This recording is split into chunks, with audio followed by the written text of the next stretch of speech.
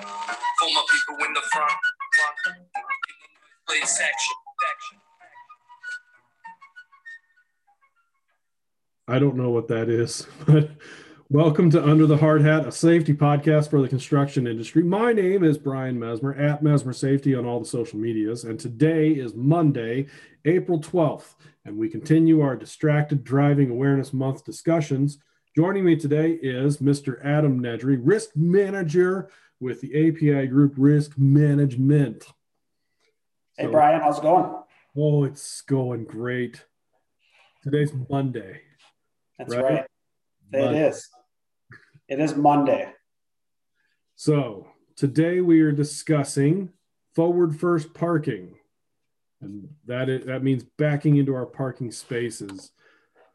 So drivers typically slide into a parking space with their front end of the car going first. And our policy, Adam Nedry, is to back out or back into those spaces so that our fronts are facing the back end of the parking space so that we can just put it in drive and gun it out of there. That's correct. Besides the gunning it out of their car. Why do you think that is better? Because you have more awareness driving out forward than you do. You have a better visual on what's going on around you if you drive out as opposed to backing out, Yeah. I've been at Securian a couple of years. I think I told you this, backing in was a strange thing to start. Felt weird. I had to redo it all the time. I'd be over the lines, it'd be crooked, all that stuff, right? And now if I go in and I accidentally pull in the way I used to, backing out is a mild panic attack, basically, because I can't see what the heck's going on as I'm backing out of a spot and I'm kicking myself for not backing in so I can just pull right out and go. So like most driving habits, you're saying this actually became a habit for you? 100%, it did. You mean 110%? That's right, 110%, So, and you're right. It is because your field of view is less obstructed as opposed to when you're backing out of a space. When you're pulling out forward out of a space, your field of view is wide open. You can see more than what you can actually see when you're backing out of one, I guess, because you're not looking through the back window. You're looking straight. Exactly. And backing in, it took a little bit of learning, like I said, but once you get it down, it's pretty easy. It's just as easy as pulling into a spot. Mm-hmm. And I would argue that, once you get it down and it becomes habit, that it's actually easier. So I know a lot of people were concerned initially about backing into their spaces and possibly hitting something. But I would say that maybe when you're backing into a space early on, you were probably more hyper aware of your surroundings. For sure. And would you choose spaces further away from other cars and other objects so you wouldn't back into them? Yep, exactly.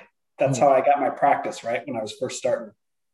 Clearly marked wide parking spots. It's almost like we're mind melding here, Adam. I like it. We always do, Brian. Come on. So, and it actually is written into our policy. Do you have any, since you're the risk manager, do you have any statistics or statics about backing into spaces or backing, API Group vehicles backing into things? I am not aware of a single instance, anything being backed into at the API headquarters since I've been there. And I will say, as far as like the percent of vehicles that are doing it, we're at 100% now. I mean, I look out into the lot and 100% of the vehicles are backing in, right? Or they're pulling through in those instances where there's two spots right in a row. You can pull through too as well, which is obviously more comfortable for some people. Oh, the pull through spots. So you just get there a little bit earlier just so you can pull through. Exactly. I mean, we're getting people to work earlier. And wow. Good culture going on. Awesome.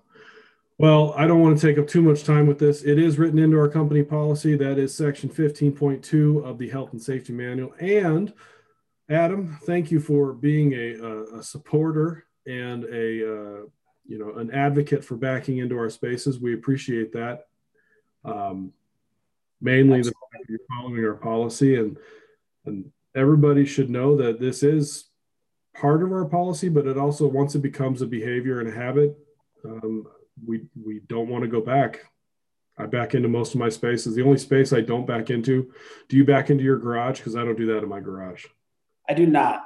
I've thought about it though, but I'm on a little bit busier street. Yeah, I'm just not going to do that. So I thought about it too, but then I was like, I don't want to hit anything else in my garage. So correct. I do not want to be bumping into anything. Yeah. Very good. Well, that is today's podcast. Again, thank you for listening, and make sure make sure to open everything up in the Apple podcast app and then hit that subscribe button. That helps us out quite a bit. And then if you have any questions about distracted driving or any driving safety policies, you can reach out to your company safety representatives, or you can message me directly with that @Mesmer Safety on the Twitter or the Instagram. I call it Exchangeagram. Or even better, you can send an email.